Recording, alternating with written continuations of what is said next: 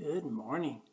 Today is Tuesday. It's the 8th of August, and we're looking at Romans 10, verses 8 to 13. This is part of our New Testament lesson for this coming Sunday.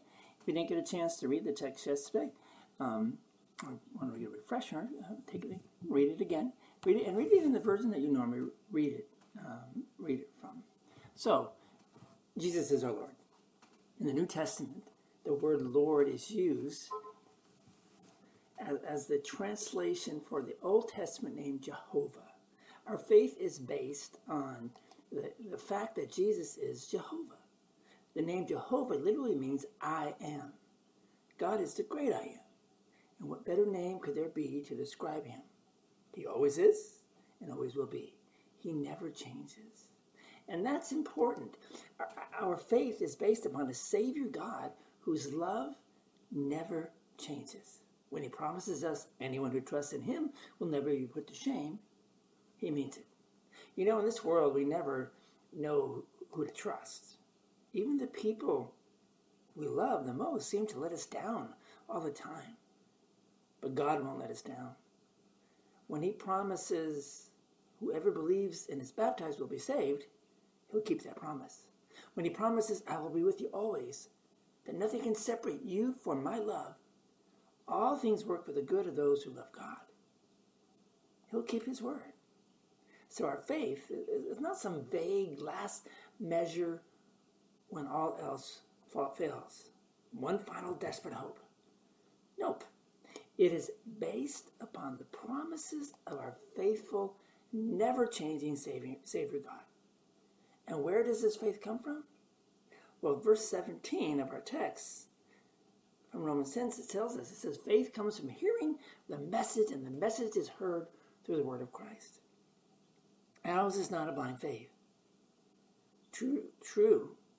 To believe in God means that we let ourselves fall back into the arms of our protecting God, even though we don't see him with our physical eyes. But we do see him through his word. We have the eyewitness accounts of those who saw God made man in Christ Jesus. The Holy Spirit opens our spiritual eyes to see God and to know him through the word. And so without that word, any faith we have is just some vague desperation, a hand grasping for hope in the dark.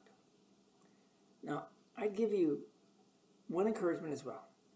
When asked why they think they are going to heaven, many people say, because I have faith. But is that the best way to answer? Is the reason why we go to heaven because I believe or because Jesus died for my sins? Let us always trust in the object of our faith, not in the faith itself. Why do I get to go to heaven? Because Jesus died for my sins. Faith is just the open hand that receives that gift of heaven. Pray with me. Lord God, thank you. Thank you for the gift of faith.